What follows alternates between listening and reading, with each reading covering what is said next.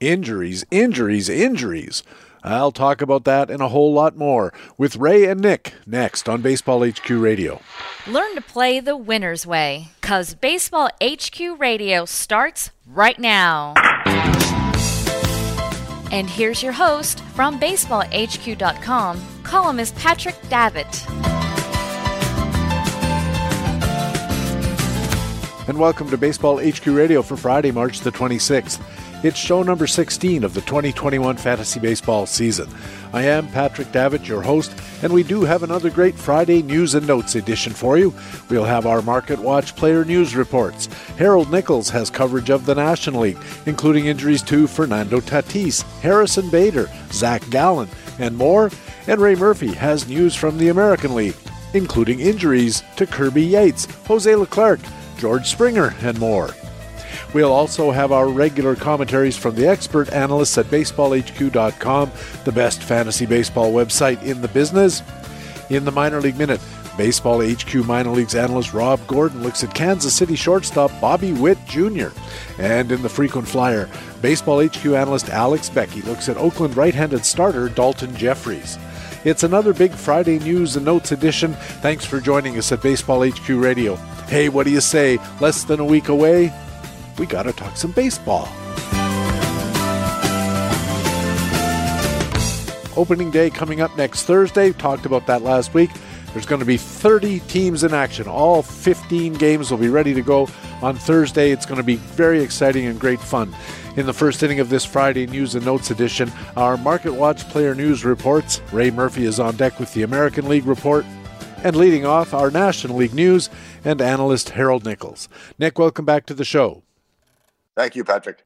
Every fantasy manager, I think, in the world that has Fernando Tatis on a roster was holding their breath earlier this week. The star first-rounder was escorted off the field by the San Diego trainer. He was holding on to his right hip, but the team later called it left shoulder discomfort. What's the latest on the Fernando Tatis horror story for people who have him on rosters?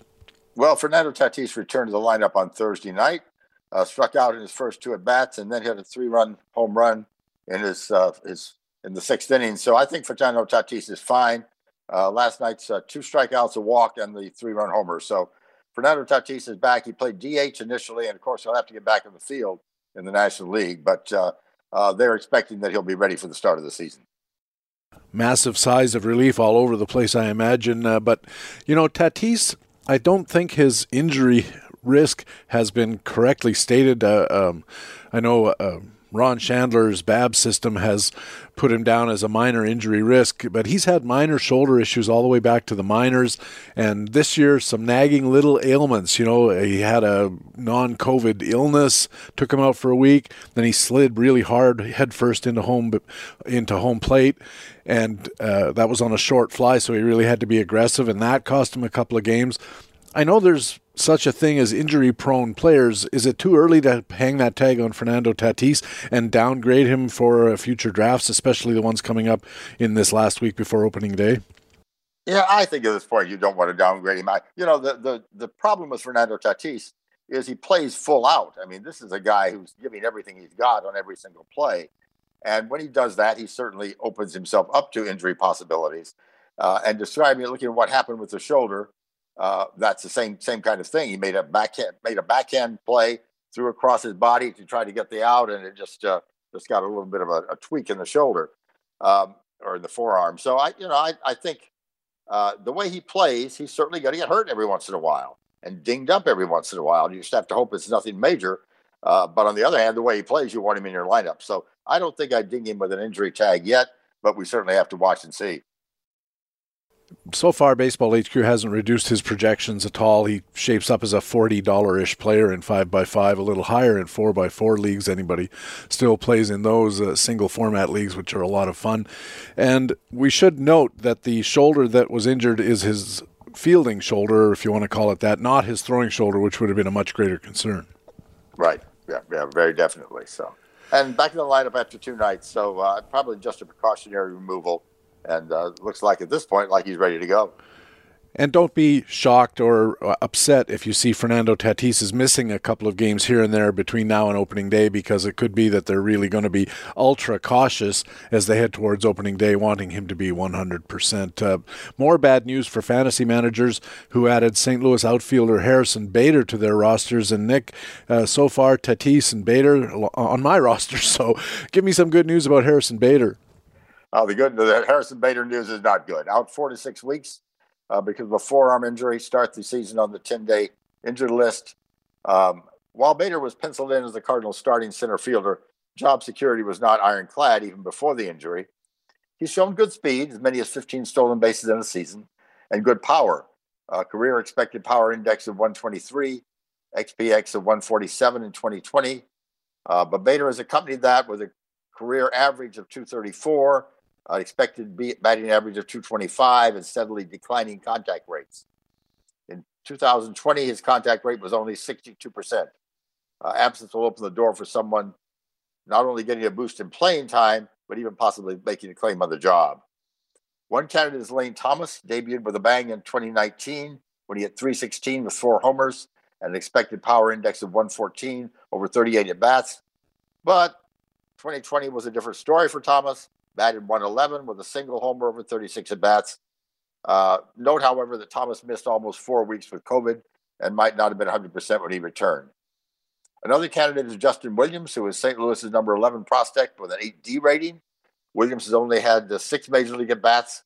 In the minors, he struggled with contact, and his career OPS of AAA is 756. Williams was just granted another option year, suggesting St. Louis may be planning on giving the 25-year-old some additional seasoning. And the third option is Austin Dean, who struggled over 291 at-bats with the Marlins in 2018, 2019. This spring, through games of March 24th, Dean was hitting 281 with a homer and 32 at-bats. So 3 possibilities as a replacement. Looks like that Lane Thomas is probably the best bet. I think Lane Thomas and Justin Williams hit opposite hands, so maybe there's a platoon in the future in that outfield spot in St. Louis?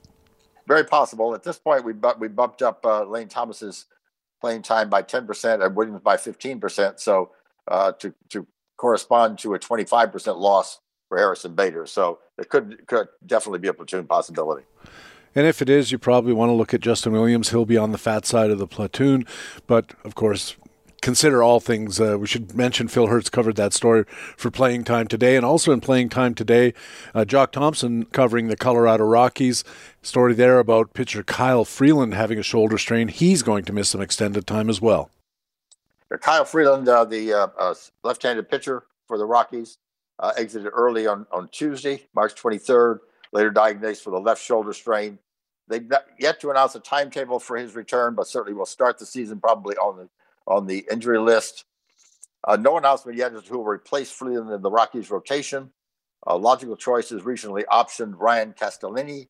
Newcomer Austin Gomber will also likely absorb some of the innings. Really doesn't matter.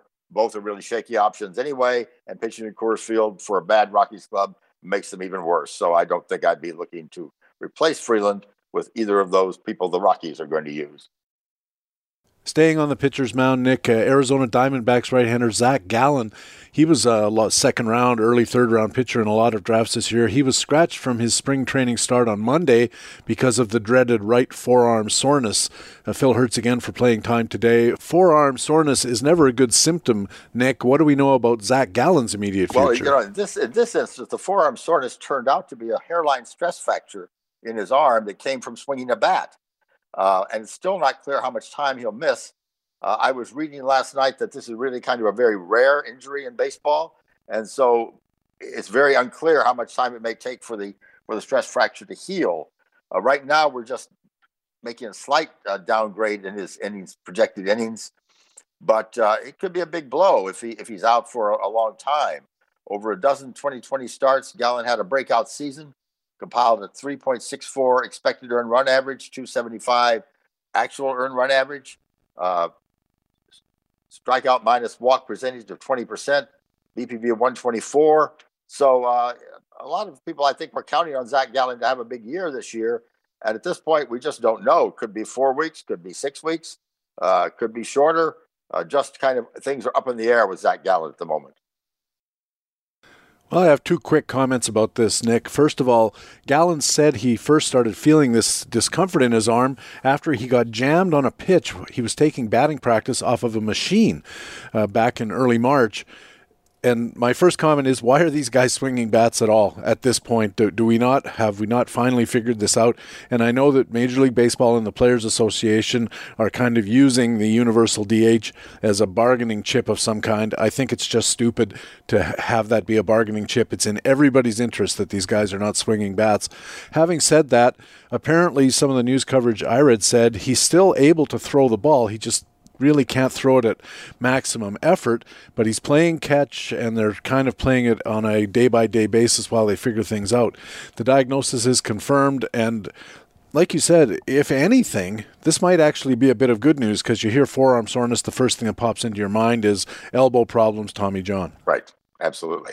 So yeah, the confirmation that this is a stress fracture, a hairline stress fracture, it's probably a good thing because we're not thinking about the elbow. But as we said, this is a very rare injury in baseball, and we just don't know at this point.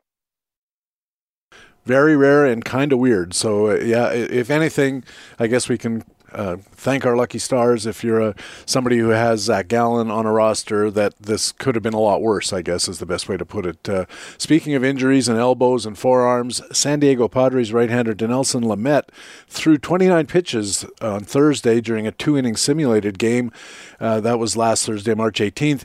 It's currently not really known what the next step in his rehab process is going to be, but Jock Thompson reports in Playing Time today Dinelson Lamet is likely to begin the regular season on the injured list. Yes, likely to start the regular season on the injury list, elbow, biceps issues. But the 29 pitches in a simulated game is at least a step in the right direction. Baseball HQ, we recently dinged his projected innings over concerns about elbow woes, and he has not yet thrown a Cactus League inning at that point. And he remains a significant in-season injury risk. And that's the thing to keep in mind, is there's a highest risk of injury with Lamet. Adrian Morajon, just 4 runs and 10 innings pitched this spring, despite an 11-8 strikeout walk ratio, projects to be the number 5 starter in his place.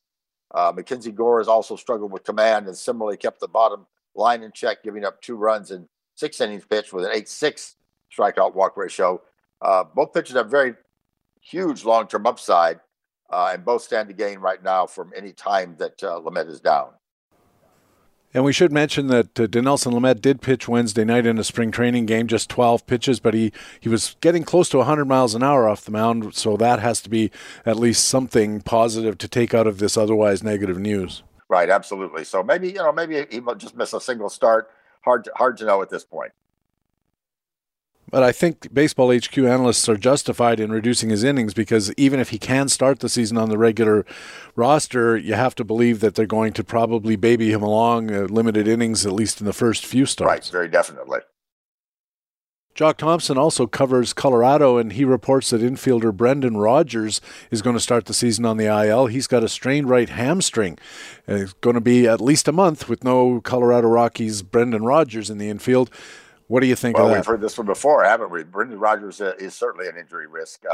We'd already assumed that he would miss time. We baked it into his early projection.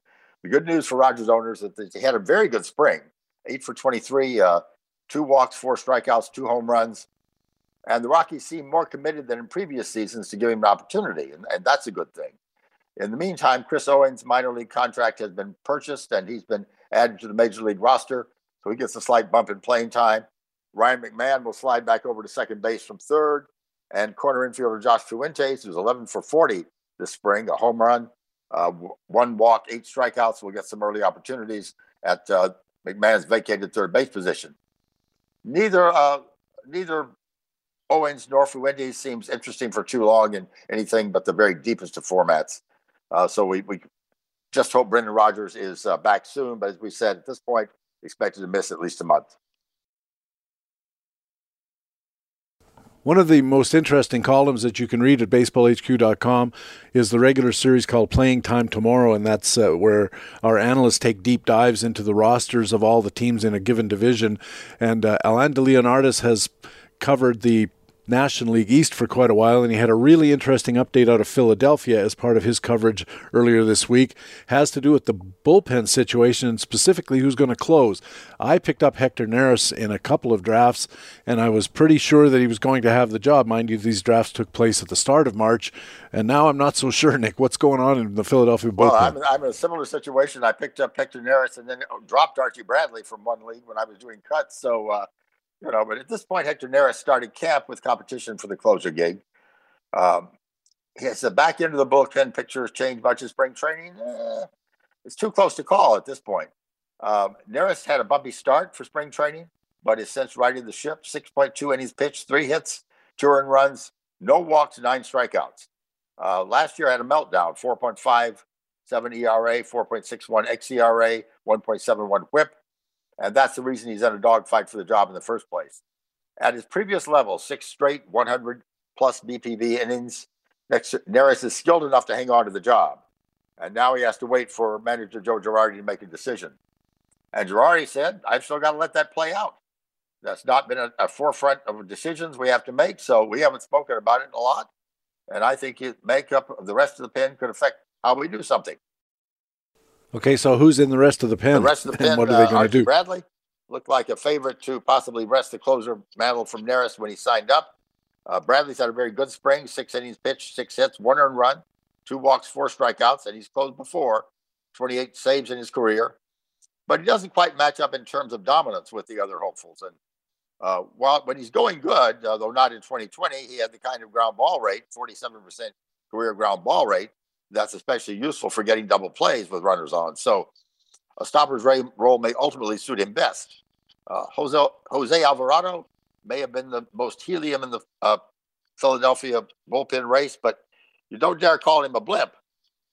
In the best shape of his life, stories have become a favorite spring training trope. And in this case, Alvarado lost 50 pounds and justifiably made headlines.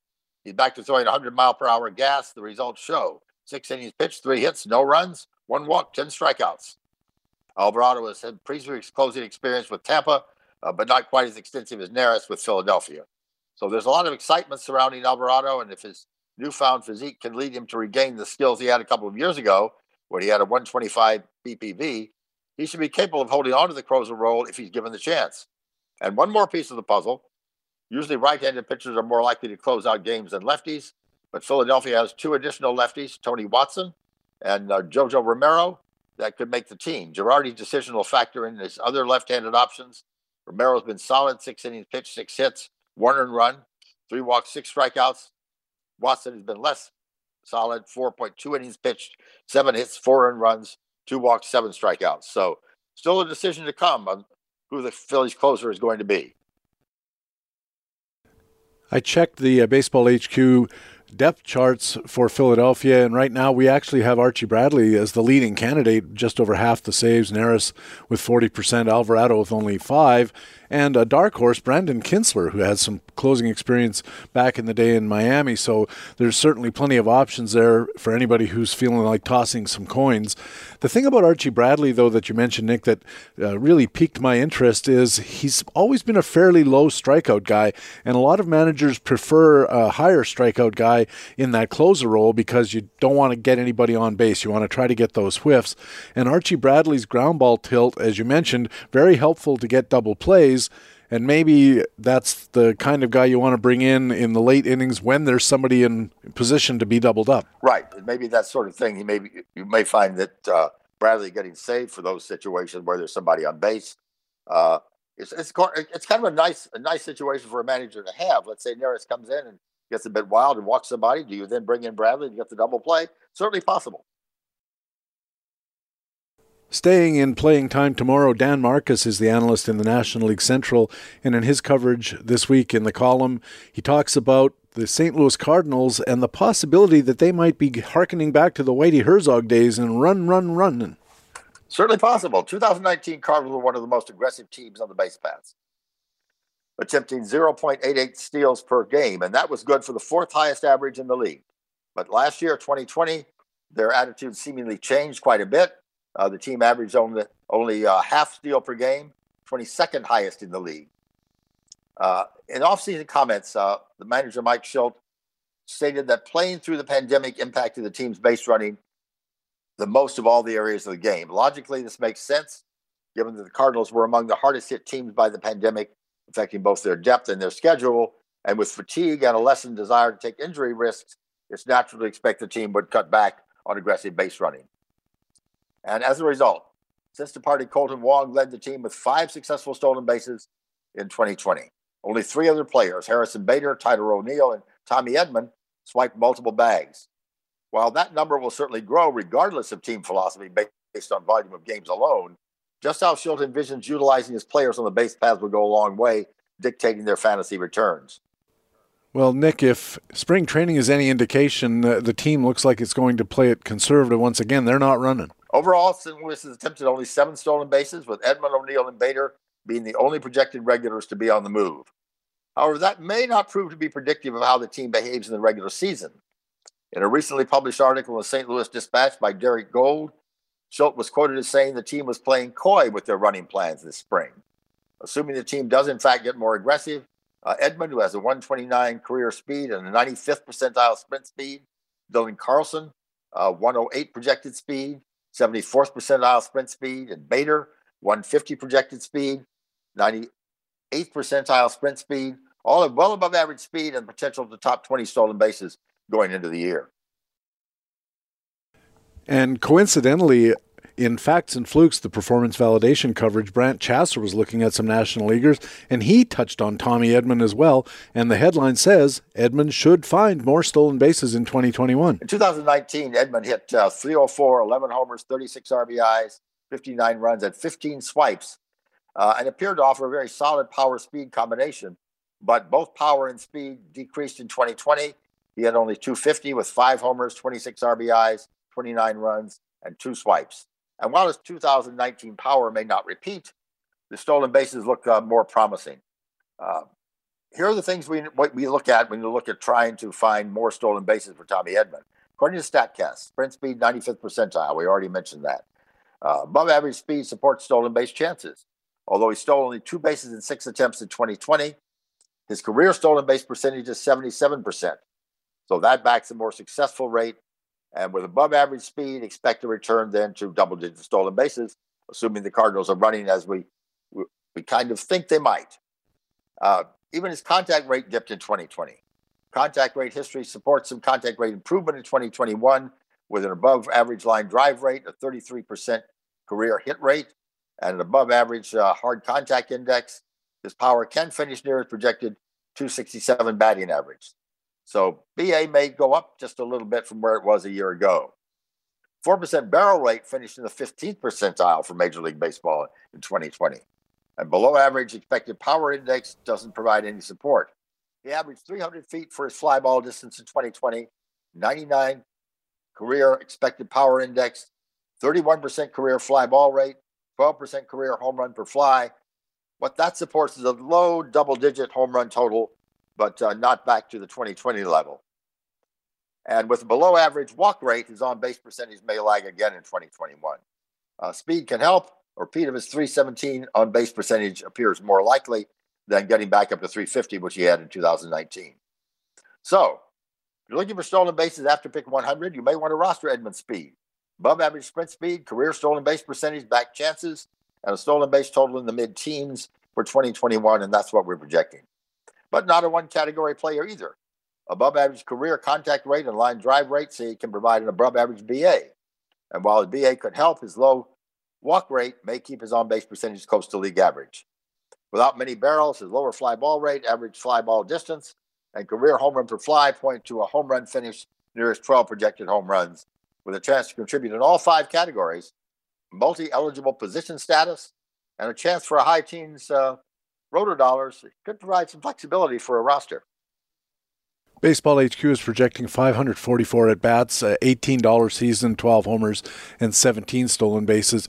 Now, a caution here, if you happen to be playing in an on-base percentage league, as weird as it sounds, this is going to be one of those situations, kind of like Adalberto Mondesi in the American League, where you might get a lot of steals, but it'll come at the expense of a horrendous on-base percentage. We're projecting barely over 300 for Tommy Edman. Right, so yeah, keep that in mind. If you're on an OBP league, Edman may have less value than he would in a batting average league. Batting average, they're projecting mid-260s. That's not great, but it's certainly not totally harmful in this environment. Nick, thanks very much for helping us out. I guess the next time we talk, the season will be underway. We'll be off and rolling. Harold Nichols is a Baseball HQ pitching analyst and covers the National League for us here at Baseball HQ Radio. Now let's turn to the American League and co-GM and columnist at baseballhq.com, Ray Murphy. Ray, welcome back to Baseball HQ Radio. Thanks, Patrick. We're running out of Thursdays before opening day here. This is great. Opening day, 8 days away now or something like that? Maybe a week away, actually, isn't it? They are opening on Thursday this year? Yeah, who's counting? But we're getting there. Well, I think we won't quite be watching real games when we talk next week, but we're going to be pretty close. That's right. And, of course, you and Todd Zola will be doing the big preseason round table next week as well, so that'll all be very fun and interesting. Let's start with stop the news long enough for us to be able to do that. It's going a little too fast here. No kidding, right? Especially the last few days have been really something, especially with closers. Now, let's start in Toronto. They spent a goodly sum to get Kirby Yates onto the roster, and Kirby Yates is now off the roster. He'll be on the DL or IL for the whole year because he's going to go get some Tommy John. Yeah, I don't say this to criticize the Blue Jays, but if you keep spending $5.5 million at a clip on guys who blow out their elbows in March, you're going to run out of money sooner or later. And they're certainly not spending it on broadcasting. I don't know if it made the news down in the States, but the Blue Jays have really cut back on their broadcasting. They're not broadcasting any of the spring training games. Some of the local cable systems pick up the visiting video feed and the commentary, which has a lot of Jays fans upset because they want to. The New York Yankees broadcast team is not that interested in roster implications on Toronto. They talk about the Yankees, naturally enough. And then when the regular season starts, get this, they're going to simulcast the TV on the radio. So the broadcast team on TV, which is Dan Schulman and Buck Martinez. Dan Schulman's a terrific announcer, but it seems like a bit weird that you'd want to have a guy doing TV and talking about replays and all that kind of stuff, and then just take that audio and on it goes onto the radio, and they let all the radio guys go. Yeah, exactly. It's like, hey, will you look at that? Freeze that shot right there. You can see that his foot's not quite on the base yet. And all the radio people are like, what?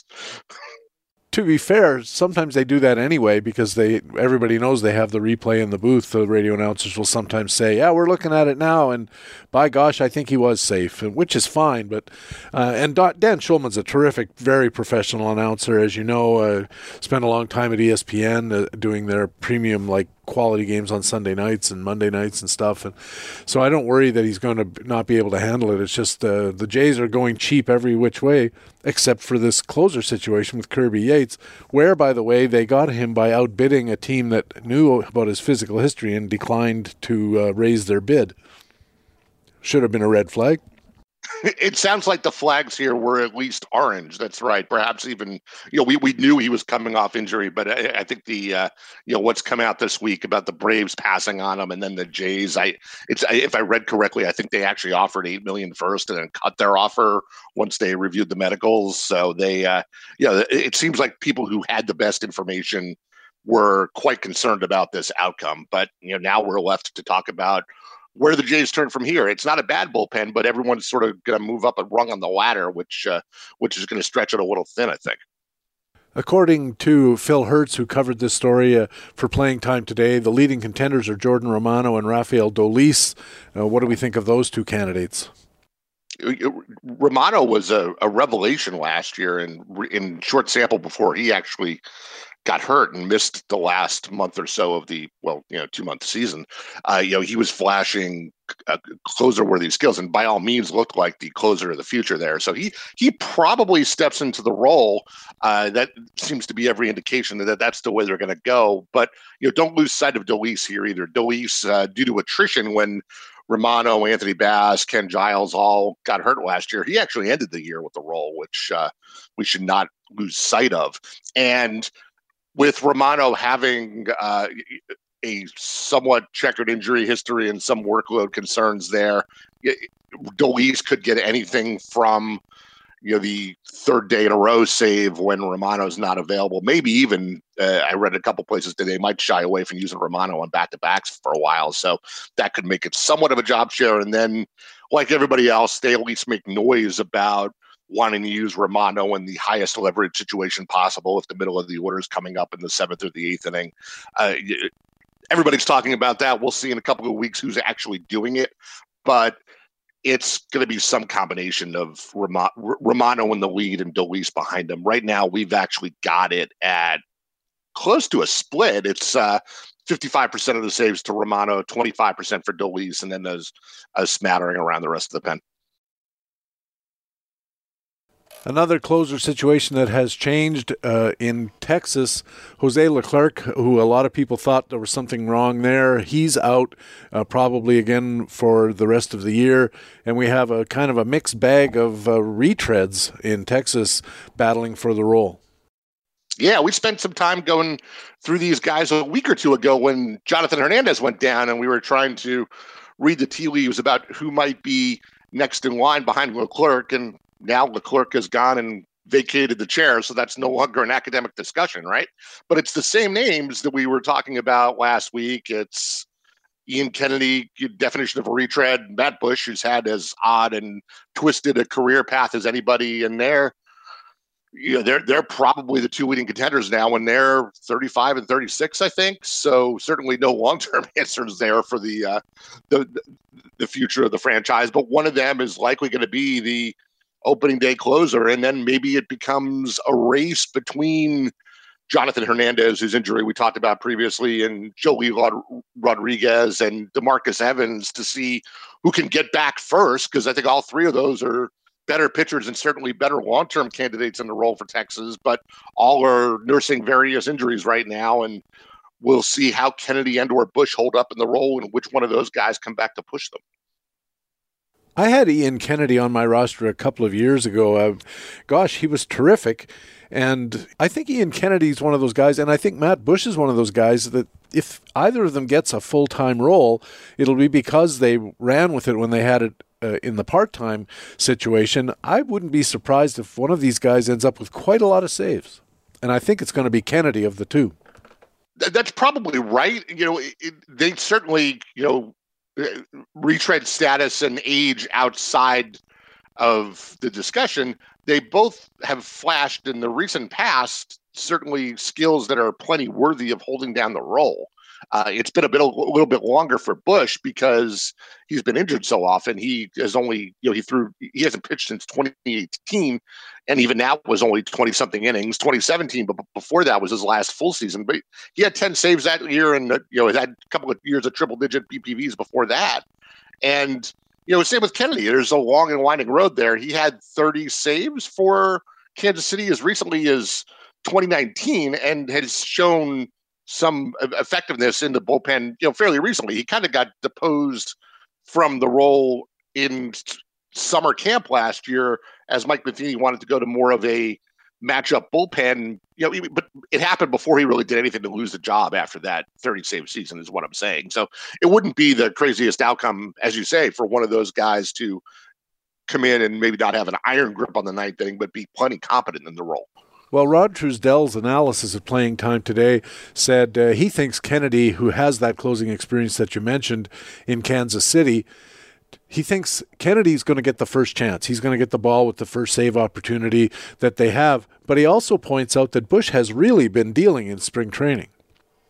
Yeah, he's been 4 innings and with no runs and 6 strikeouts. And, the question, there are no questions about his stuff. It's upper 90s fastball has always been just a tantalizing classic reliever mix. And the question's going to be, he's healthy now, but where's the next injury and how long can he stay on the mound? I would agree with Rod that Kennedy's probably getting the ball first. I've also read some speculation in other sources that one of the reasons that Kennedy signed with the Rangers was because of a existing relationship with Chris Young, who's now the general manager, and I think those guys are roughly the same age, which is another discussion. But that relationship, and not that promises were necessarily made, but that Young might turn to Kennedy first due to some personal reasons there. The final closer situation that we should talk about is the kind of the weirdest. Everybody figured that Cleveland would be going with James Karinchak and the 191-mile-an-hour fastball and kind of a bit of wildness, but lo and behold, here comes Terry Francona, the manager, and he says, I like the cut of this Nick Whitgren's jib, and I think maybe he's going to find his way into the mix.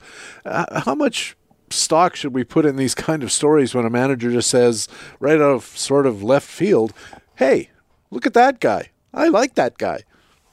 Yeah, it's one of these things that I feel like there's one of these or two of these every spring where, going back into the winter when drafts start, we always, everybody thinks they know who the closer is, but despite repeated opportunities to do so, the manager never actually confirms that. And people don't listen to that, to what's actually coming out of the manager's mouth, because the skills or the assumption or whatever is pretty well baked in. But this, to me, is a case where we need to at least start paying a little bit of attention to what Francona is saying, because Francona is a pretty modern guy when it comes to bullpen management, and he said he sees Karinchak as a fireman or a stopper or the key guy to get out of a jam sort of thing. And where's he going to turn if that's the case? Well, we might have thought that Plan B was Emmanuel Clase, but he's got virtually no major league experience and is an unknown to Francona, because after they traded for him last year, remember, he got suspended. So Clase may need some time to sort of work his way into that mix and sort of stake a claim. So if you cross off those two guys, the one who's left is Wittgren, who, to be fair, is staking a claim to the job in spring training with 6 1/3 scoreless innings, no 1 walk, 7 strikeouts. So if Francona is basing it on what his eyes are seeing right in front of him, which may or may not be the best way of making these decisions, but if we put ourselves in Francona's chair for a minute, he sees Wittgren staking a claim, and if he has a predilection for a bullpen that does not have Karinchak at the back end of it, this might be where he's going to turn. So watch it. We're not making a full change to the saves allocations yet, but this might be a case where Karinchak's very early ADP is a little optimistic right now. Karinchak and Clase definitely have the stuff, but neither of them has that much experience. I think Karinchak has 1 big league save, maybe 20 or so in the minor leagues, and Clase about the same. Meanwhile, Wittgren has not that many saves either, but he has been a really decent setup man for Cleveland the last couple of years, as you mentioned. And I'm really curious about something you said about Francona and his willingness to manage his bullpen in a modern sort of fashion. This will be something of a change for him. We think of Brad Hand, 16 out of 16 for last year, 36 saves in 2019. Chris Perez, remember going back a ways, had 25 saves. Cody Allen had 24, 34, 30, and 27.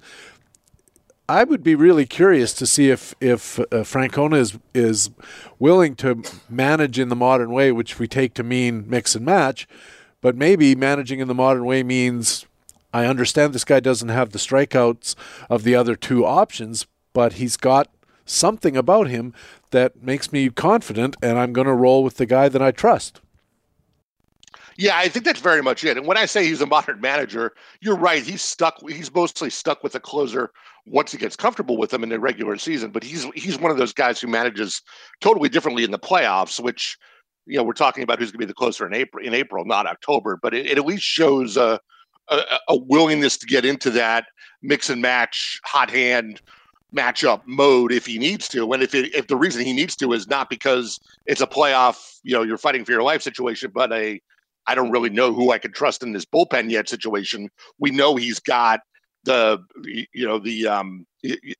history of going that way. If he feels the need, this would be for a different reason. But to your point, the one guy who he's been watching for a couple of years now here is Wittgren, and Wittgren had 2 very good years in Cleveland in 2019 and 2020. So even if Francona is thinking of it as, I'm going to stick Wittgren in there for a while until I get comfortable with Karinchak and Clase and how I want to use them and what they show me, then the Wittgren may get X number of weeks of saves until there's a reason for him to make a change. And if he succeeds, there's no reason for Francona to change. And I think the track record suggests that he probably wouldn't. You're right about the playoffs. Of course, we all remember 2016. He used Miller, Shaw, and Cody Allen all kinds of ways, and what was considered very innovative at the time, and they got within a couple of outs of winning the World Series. So I think you're right that the playoffs are a different animal where Terry Francona is concerned, and it is a different animal because of the limited length of time that you have to pull your strings. You got to pull what strings you got. Let's move on to position players in Toronto. The outfielder George Springer, speaking of guys they spent a lot of money on in the offseason, has been diagnosed with a grade 2 strain to his left oblique, according to the club. What have the Jays said about the prognosis here? There's a bit of a disconnect here that Matt Cederholm flagged in his injury column, the Big Hurt this week. This injury actually missed his deadline, but Matt was diligent and actually chimed in the comments of the article. The early guidance from the Jays was that they were optimistic that Springer would still be ready for opening day. But Matt correctly pointed out that ready for opening day, which, as we said at the top of the show, is just over a week from now, versus grade 2 strain don't mesh at all. And if it really is a grade 2 strain, which is, a middle tier severity, not just a minor thing, Matt sees that as a 3 or 4 week injury. So if it's either a grade 2, in which case he's not going to be ready for opening day, or it's not a grade 2 if he's ready for opening day. So if the diagnosis is right, then the timetable is not. And, of course, I talked with Matt Cederholm last week on the Baseball HQ Spotlight, and we were talking about injuries and those kinds of things, and obliques was a subject that came up. And they're a really tough injury. I think we've all learned that by now, but because there's so much rotational and torsional movement in all baseball activities, hitting and throwing in the case of an outfielder, this is not something to be taken lightly. And if I were anybody who has George Springer on a roster, I would start thinking about making some backup plans, because you say 3 to 4 weeks minimum is what Matt's saying for this injury now, and 3 to 4 weeks has a nasty way with obliques of turning into 6 to 8 weeks or longer. That's right. And furthermore, the Jays have every reason to be cautious with their new prized investment, and as long as the rest of the team is healthy, they also have fairly good coverage for this. It would just be Randal Grichuk falling back into center field. Remember when they signed Springer, there was this domino effect of where was Grichuk going to go? Where was Rowdy Tellez going to go? Was Vlad going back to third? Oh my goodness, what about Calvin Biggio? There's the way those dominoes fall. But as long as all those other guys are healthy, they arguably don't miss Springer as much for the 3 to 4 weeks, and might as well get their $150 million guy ready for the next 22 after that. So there's certainly no reason to push him. And the Jays were planning on using Springer at the top of the order while he's out. It looks like the best on-base guy that they can have in that role is Calvin Biggio, who seemed to be ticketed for a 6 or 7 slot in the revamped Blue Jays order. So if you have a shot at Calvin Biggio in your drafts, maybe you want to give him a slight uptick in value for that reason. Yeah, that's right. Grichuk may directly inherit the playing time, but in terms of value, the impact might very well be bigger on Biggio to get him more at bats at the top of the lineup, maybe more opportunities to run, and honestly, a chance to stake a claim to getting out of that 6th or 7th hole for the whole season if he gets off to a hot start. That's right. And in the meantime, also stake a claim to some kind of position on the field, because there was all kinds of speculation going on that they were going to move him around, and as a result, he was going to go from 650 plate appearances to 450, because he was kind of the odd man out, especially with this huge outfield glut, and there was no room for him to go out and hang around in center field a little bit as he might have been considered for in a utility type role. Maybe he'll actually have a role. I should mention that the other night Vlad Guerrero played third for the whole game against the Yankees, so factor that into your considerations. Maybe they're now thinking Tellez and Vlad and Calvin Biggio still on the outside looking in. So don't be so sure about Calvin Biggio, I guess is what I'm saying right after saying this is a great news for Calvin Biggio. Yeah. Well, it's going to be a meritocracy, right? That's what happens when you have these sort of team pretzel looks with 10 or 11 guys for 9 spots. It's going to, every one of them is going to have to go out and sort of stake their claim to their position on the field or their lineup position. And anybody, you worry about anybody going 1 for 16 to start the season and what that means. A couple of highly touted and highly drafted prospects were sent down. It was really surprising to see Minnesota send down outfielder Alex Kirilloff. What happened there, Ray? And according to Rick Green, who covered the story for Playing Time today, who benefits? Well, I guess what happened was the door was, pick your adjective, it was cracked or ajar or open for Kirilloff to some degree to take that left field job with Eddie Rosario gone to Cleveland, but Kirilloff didn't open the door or kick it down or whatever it was he had to do. He only hit 129 with this spring with 1 home run and a walk and 8 strikeouts, and really, made it easy for the Twins to say, go to the alternate site, maybe hang around until AAA opens up. We'll get you some reps there and we'll see you sometime this summer. So, opportunity missed is probably the best way to put it. And what that means is they're probably going to run with a platoon for a little bit of time here until Kirilloff makes the case to come back. Likely Jake Cave and Kyle Garlick, probably the couple of guys who are going to work out in left field in the meantime here. Cave has been, pretty decent at times. He's a career 265 hitter with a little pop against righties. He'll hold his own there. Garlick just came in off of waivers and, is a similar, it makes a nice platoon partner for him. And Garlick tends to hit the southpaws harder. So you can see the natural platoon here if you squint. And Brent Rooker is probably also kicking around here. And, don't forget Luis Arias, is sort of moving into the super utility role that Marwin Gonzalez used to have here. So, there are a bunch of options. Rick Green, as you mentioned, covered this, and he was super diligent, even suggesting that, this could even get down to some appearances for Willians Astudillo in the outfield, which, quite frankly, my only reaction was, I can't wait to see that. But there are, he's probably 5th on the left field depth chart right now. So maybe only in an emergency. And let me just thank you for not saying that Garlic was going to make a nice addition to the sauce. It always does, my friend. In Kansas City, Ray, the Royals sent superstar in waiting Bobby Witt to the minors, disappointing a lot of people who've spent a pick or a few bucks on him, including me. A late pick, not a disaster. But we talked about this last week, so we don't have to go into it in depth. But how disappointed should we be that Bobby Witt was sent down, and how optimistic should we be that this is a playing time shenanigan and maybe he's back sooner than later? I think there's some optimism that he could be back sooner than later.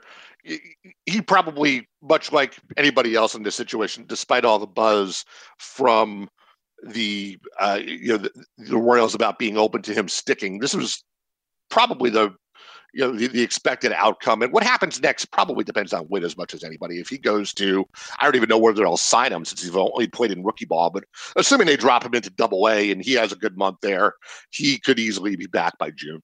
So we'll have to wait and see. And, to use the metaphor I was using earlier, we'll wait and see when Witt kicks the door down, or at least makes it hard for the Royals to justify keeping him in the minors. Staying in Kansas City, starting pitcher Kris Bubic was sent down late last week. And at first, I guess people thought he might have a shot at the starting rotation, not so much even as a 5th starter. So what happens now? Yeah, so it's interesting. They're going to send him out, and the guy who seems to benefit is Jake Junis, who has been in their rotation for the last couple of years, but had seemingly pitched his way out of the rotation on the preseason depth charts and seemed like he was going to be moved into a long relief role. But then, if you remember his story, he's always had a really good slider and not much else in terms of effective pitches. His fastball wasn't very good, and he never really had an effective third pitch. So he would get decent strikeout numbers from the slider, but he would also get hit pretty hard, pretty regularly when batters were able to tee up the fastball or lay off the slider, etc. But he's actually changed his pitch mix this year, and he's finally found a cutter to go with the slider as sort of the second effective pitch.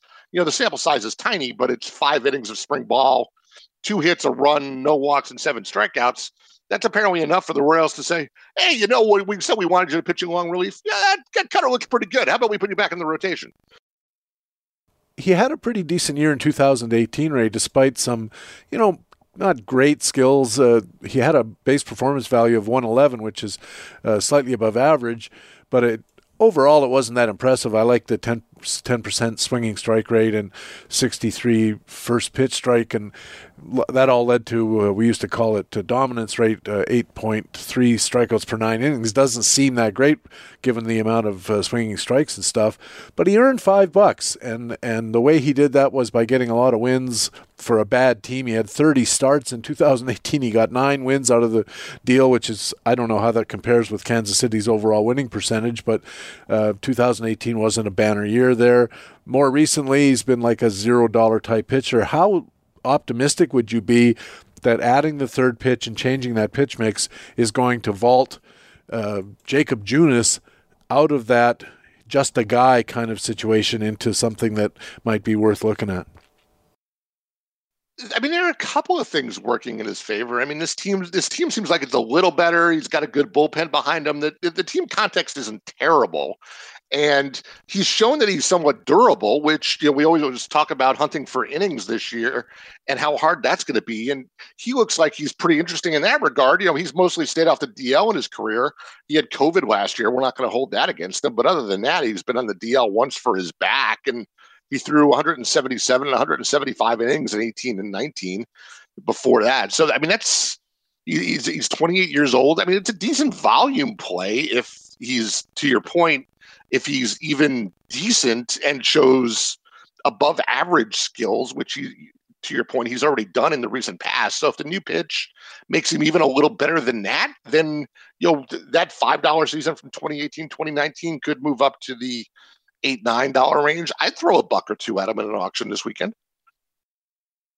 We mentioned Matt Cederholm and his big hurt column, which is one of the prize things that everybody should be reading as far as keeping track of what's going on in fantasy baseball, because injuries play such a huge part and it seems to be growing every year.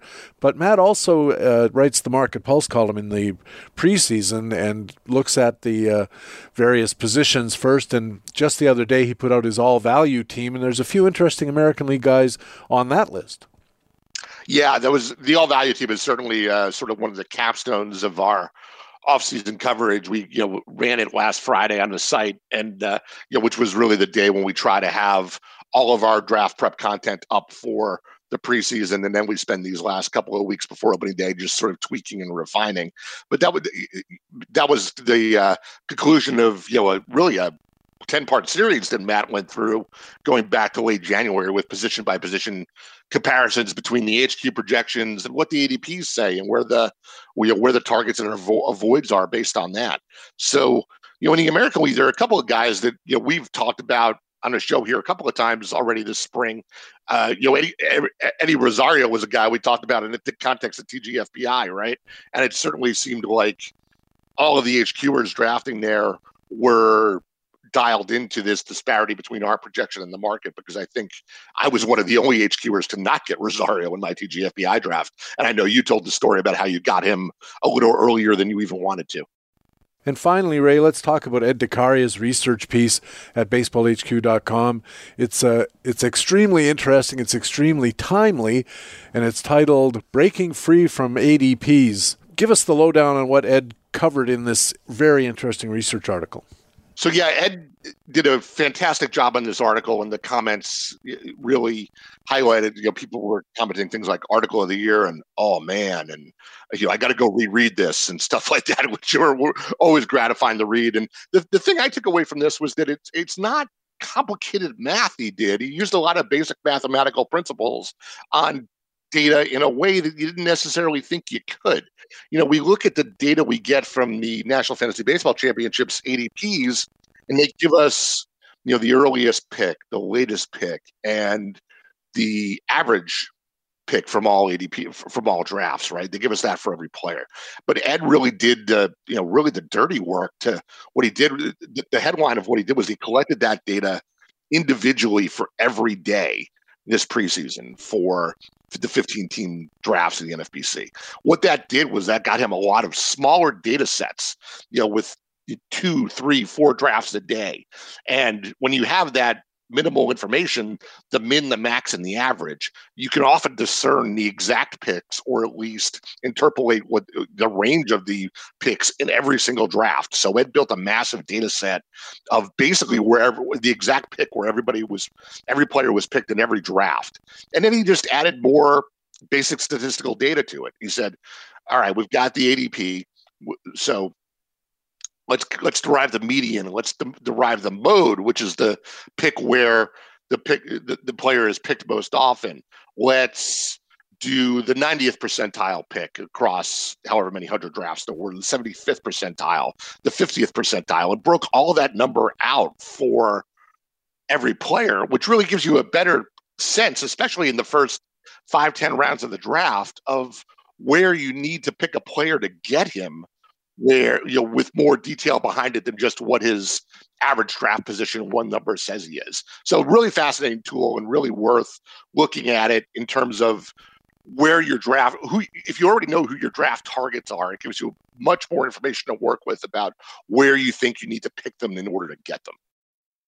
Another aspect of the research that I found really interesting, especially in light of what Ariel Cohen's been doing with his added focus on how much variation there is between projection systems and those kinds of things. This is a very similar sort of thing. Ed calls it draft position variation, and there's a couple of angles to it, which is first, how much variation is there for each individual player, and second, who are the outliers? And this was really interesting. He calls it kurtosis. It's a math term that describes players who have a tendency to go very much earlier or very much later than the median where their ADP falls. I think this is very valuable information because, as you said, when it comes time to target players, sometimes what you want to know is what's really the earliest or latest that this might happen, which can color your view of whether you can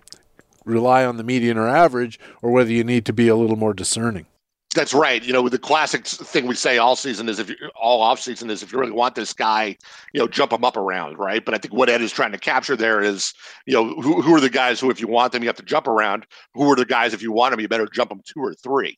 And then he also takes that sort of same concept of, the draft position variance, and he also puts some recent data on it where he puts a little more weight on the drafts in the last 7 days or whatever it is, and points to what the trend line is. So getting back to what we were talking about earlier, he actually just gave me an update to this info today, which I'm putting on the website for people drafting this weekend. And like Ian Kennedy's, is breaking in a very positive ADP direction, as you would expect based on the news we were talking about earlier. So, it's a handy tool for saying, well, I know Kennedy's ADP from the offseason is not accurate anymore, but rather than just it not being accurate and you saying, well, I guess I have to disregard the ADP and just guess where I have to take Kennedy, Ed's actually putting some math on that and saying where Kennedy's fallen in the last 7 days, how much his draft position has changed, and still giving you the tools to make a good decision about how far exactly you have to bump him up. Well, I'm sure we could talk about this for hours, Ray. It's so interesting. I know we have both got things we got to do, so we can't talk about it for hours. And plus, a listener can only mow his lawn for so often before he has to finally get inside and help with the chores. Interesting thing on the list, though, I don't know if you noticed this, but Ed identified what he called subtle but interesting risers, and at the top of the list, Kirby Yates and Jose Leclerc. Ooh. I have a hunch they may fall into the sudden fallers category pretty soon. They may no longer be in that category on the update I've got in my inbox here. All right, Ray, thanks a million for helping us out. A really interesting week. And as I said, we'll have you and Todd on for a round table just before the season starts, and I'm really looking forward to that as well. Yeah, absolutely. Can't wait for that. We'll talk then. Ray Murphy is a co-general manager and columnist at BaseballHQ.com and covers the American League for us here at Baseball HQ Radio. Next up, it's our Baseball HQ commentaries, but right now it's time in the show when I get to let you know about some of the great content that lets us say BaseballHQ.com is the best fantasy baseball website in the business. In Playing Time Tomorrow, analyst Matt Dodge looks at speed and speed traps in the American League Central. In Market Pulse, analyst Matt Cederholm has his 2021 all-avoid team, players the market is overvaluing by Baseball HQ's projections. And in Facts and Flukes, analyst Mike Werner looks at performance by 5 American leaguers, including Jesus Luzardo, Clint Frazier, and Dylan Cease. And those are just 3 articles among dozens, a small sampling of all the great content you'll find at BaseballHQ.com all the time. There's that player performance validation in Facts and Flukes, news updates in Playing Time Today, and roster forecasting in Playing Time Tomorrow. We have buyer's guides for hitters, starters, and relievers, fantasy market analysis all season long in the Market Pulse, injury analysis in Matt Cederholm's column The Big Hurt, and groundbreaking fantasy baseball research like Ed DeCaria's study study about ADPs, which I talked about with Ray just a little earlier. As well, there are tools like the player projections updated every day. We have depth charts with playing time estimates by position. And when the season gets started on Thursday, you'll want to be looking at the daily dashboards, pitcher matchups planners, and leading indicators for hitters and pitchers.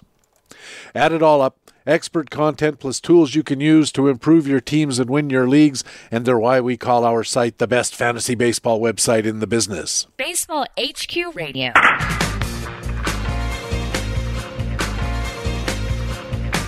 And welcome back to Baseball HQ Radio. And hey, before we roll ahead, I wanted to let you know about our next show. It's a big one on Tuesday, our annual preseason roundtable edition with Ray Murphy, Todd Zola, and I looking ahead to the coming season, the award winners, the boons and banes, and a whole lot more. That's coming up Tuesday on Baseball HQ Radio. Don't miss it. Time now for our regular commentaries. The Frequent Flyer is coming up. And leading off, it's our Minor League Minute. And here with a look at Kansas City shortstop Bobby Witt Jr. is Baseball HQ Minor Leagues analyst Rob Gordon. Unlike his father, MLB veteran Bobby Witt Sr., who won 142 games over a 16-year career, the Kansas City Royals' Bobby Witt Jr. is a five-tool position player who has the potential to emerge as the top prospect in baseball by 2022. The Kansas City Royals made Witt the second overall pick in the 2019 draft and inked him to a franchise record $7.8 million bonus to lure him away from the University of Oklahoma. At the plate, Witt has plus bat speed, excellent barrel control, and plus raw power. Since being drafted, Witt has gotten stronger and focused on making more consistent, hard contact. In his pro debut, Witt hit a modest .262 with a .317 on-base percentage and a .354 slugging percentage, with 2 doubles, 5 triples, 1 home run, and 9 stolen bases, and 164 at-bats in rookie ball in 2019. Witt has plus range, soft hands, and a cannon for an arm, and some evaluators see him as a potentially elite defender who should have no trouble sticking at short, where he has 20-20 or even 30-30 potential at his peak. Witt didn't see any game action in 2020, but he did spend the summer at the Royals' alternate training site, where he impressed the Royals' management with his work ethic and surprising power from his 6'1", 200-pound frame. Witt has impressed in his first trip to the Cactus League, slashing .289 with a .325 on-base percentage and a .526 slugging percentage with 3 home runs and 38 at-bats. With Alberto Mondesi firmly in place at short, the rebuilding Royals have shifted Witt around this spring, giving him limited looks in the outfield, though he will resume playing short full-time once the minor league season gets underway. Long-term, few prospects offer the all-around skills of Bobby Witt Jr., and he could be in the majors as soon as late 2022. If Witt continues to make progress and everything clicks, he has the potential to be a middle-of-the-order hitter for years to come. For Baseball HQ Radio, this is Baseball HQ minor league analyst Rob Gordon. Baseball HQ Minor Leagues analyst Rob Gordon is a member of the Baseball HQ scouting team and has his Minor League Minute here on Baseball HQ Radio every week. Speaking of scouting, this week at baseballhq.com, we have our first edition of The Eyes Have It, where our scouts go out and get their peepers on real prospects. This week, scout Chris Blessing looks at Dodgers second base prospect Michael Busch and Detroit outfield prospect Akil Baddoo, a Rule 5 prospect who looks like he's going to make the team, making my reserve round pick of him look pretty good in Tout American League, one of the few good things about my draft. Now it's time for the Frequent Flyer, a commentary on players who might be available in your draft and will have the potential to get enough playing time and production to make them worth a spot on your roster. Here with a look at Oakland right-handed starter Dalton Jeffries is Baseball HQ analyst Alex Becky. For many starting pitchers, spring training is about building arm strength. But perhaps for 25-year-old Oakland A's right-handed starter Dalton Jeffries, spring training is about building confidence. A former first-round pick was dealt with injuries as a pro, but impressed at Double-A. Dalton Jeffries could be turned loose soon, according to Baseball HQ's 2021 minor league baseball analyst. A bold prediction indeed that appears to fit the current Oakland A's narrative. Even so, after striking out 7 of the 14 batters, or half the batters he faced, through 4 scoreless innings on March 23rd, Dalton Jeffries was quoted, the Mercury News after the game, as saying, "Getting into the big leagues is hard, but staying is harder." Very true. In line for possibly claiming the 5th spot in Oakland's rotation by opening day, the length of Dalton Jeffries' stay could be strongly influenced by Mike Fiers' injury and A.J. Puck's velocity. In other words, Dalton Jeffries might be right by recognizing getting into the big leagues is hard, but staying is harder. That's why Dalton Jeffries, like all of our frequent flyers, should be considered to be a long shot, who may be worth a flyer if he is still available late in your draft. Best known for a tumbling changeup with elite shape and advanced fastball command, according to the 2021 Minor League Baseball analyst, Dalton Jeffries appears primed for success, as evidenced by his career .317 ERA in the minors. However, perhaps a better measure of success, and there is no more fundamental pitching skill than this, as we believe at BaseballHQ.com, Dalton Jeffries struck out 93 batters in 79 innings through 2 levels of the minors in 2019, while walking only 9 batters. 9 walks. That translates to a command ratio of 10.3 strikeouts to walks in 79 innings. Wow! To put that in perspective, we recommend targeting pitchers with a command ratio of 2.5 strikeouts to walks. So command ratio of 10.3 strikeouts to walks, even in the minors, is exceptional. In fact, our own Stephen Nickrand, his March 20th Starters 2021 Endgamers column on BaseballHQ.com, identified Dalton Jeffries as the ultimate endgame speculation in 2021 drafts. Additionally, Steve Nickrand also adeptly pointed out that the endgame is where you can earn the most profit from your starting rotation. So, if 25-year-old right-handed Oakland A's starter Dalton Jeffries is the ultimate endgame speculation, possibly in 2021, as Steve Nickrand adeptly pointed out, then Dalton Jeffries might also earn your team the ultimate endgame profit as our frequent flyer for this week. For Baseball HQ Radio, I'm Alex Becky of BaseballHQ.com. Baseball HQ analyst Alex Becky has his frequent flyer commentary here at Baseball HQ Radio every week. And that's Baseball HQ Radio for Friday, March the 26th. Thanks very much for taking the time to download and listen to show number 16 of the 2021 fantasy baseball season. I also want to thank our regular commentators from BaseballHQ.com, the best fantasy baseball website in the business. Our Market Watch commentators were Harold Nichols and Ray Murphy. Our Minor League Minute commentator was Baseball HQ Minor Leagues analyst Rob Gordon. And our Frequent Flyers commentator was Baseball HQ analyst Alex Becky. I'm Patrick Davitt, the host of Baseball HQ Radio. I sure hope to see you on those BaseballHQ.com subscriber forums. Also, remember you can stay in contact with Baseball HQ on Facebook and on our Twitter feed at Baseball HQ. You can also follow my personal Twitter feed at Patrick Davitt, where you'll always be the first to know when a new podcast is available.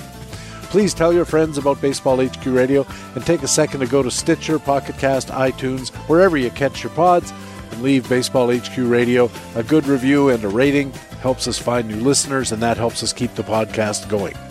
Thanks again for listening. We'll be back again on Tuesday with that big preseason Baseball HQ Radio Roundtable featuring Ray Murphy and Todd Zola. Ray Murphy, Todd Zola, and I coming up next Tuesday with our Roundtable on the podcast with Fantasy Baseball Intelligence for Winners. It is Baseball HQ Radio. Talk to you Tuesday, and so long.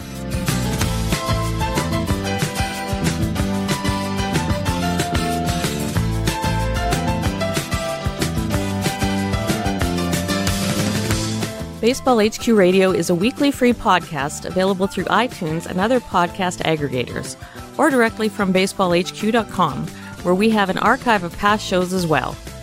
Just look for the HQ Radio microphone logo on the right side of the BaseballHQ.com homepage. Baseball HQ Radio is a production of the USA Today Sports Media Group.